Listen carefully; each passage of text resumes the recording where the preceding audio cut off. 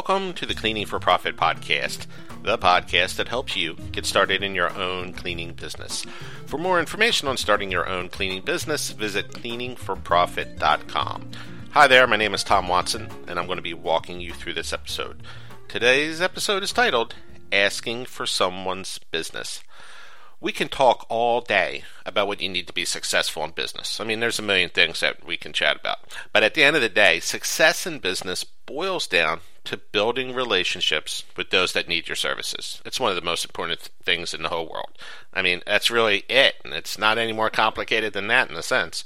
When you go out and you meet people about providing your services, you need to leave them with the feeling that you have what it takes to solve their problem. So, part of giving them that feeling is just being prepared when you go out, acting confidently, and putting together a bid that makes sense, and you're in pretty good shape. But there's one thing that a lot of people leave out of the equation, and that is asking them for their business.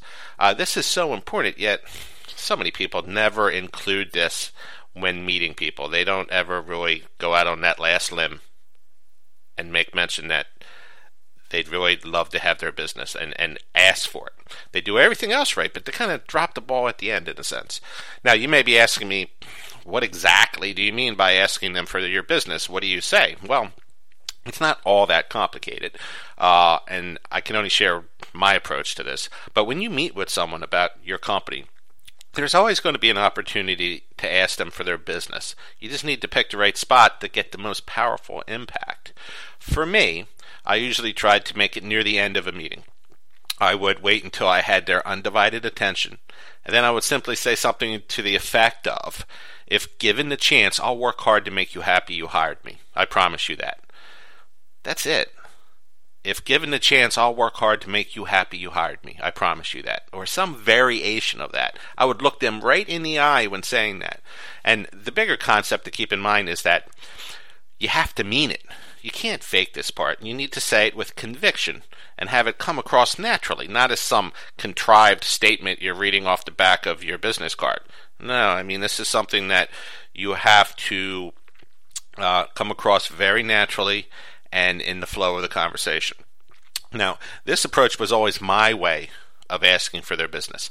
I was never the hard-charging type that tried to paint people into a corner and make them say yes.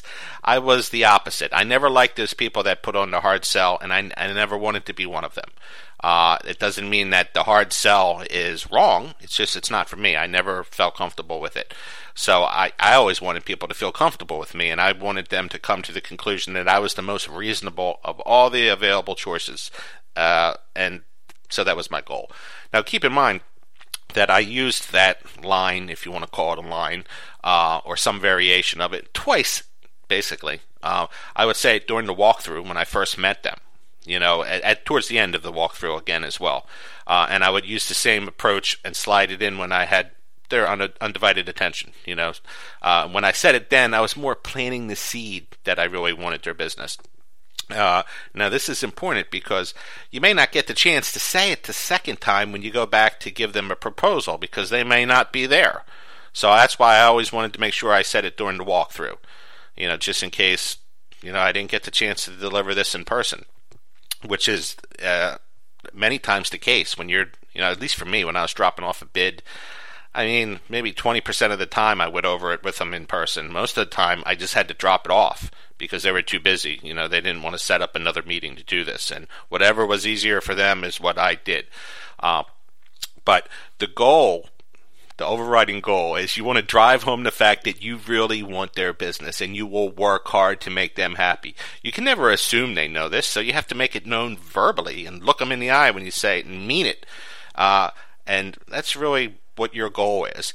Now, another little tip is that you may want to put it on your cover letter as well. Just in case you go to drop off the bid and once again you can't deliver it in person or you're not going to meet them, have something in the cover letter that says the same thing. Hey, if you give me the chance, I'm going to work hard to make you happy. And it's another way to plant that seed one more time.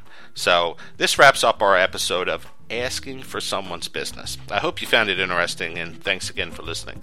Be sure to check back next week for our next episode.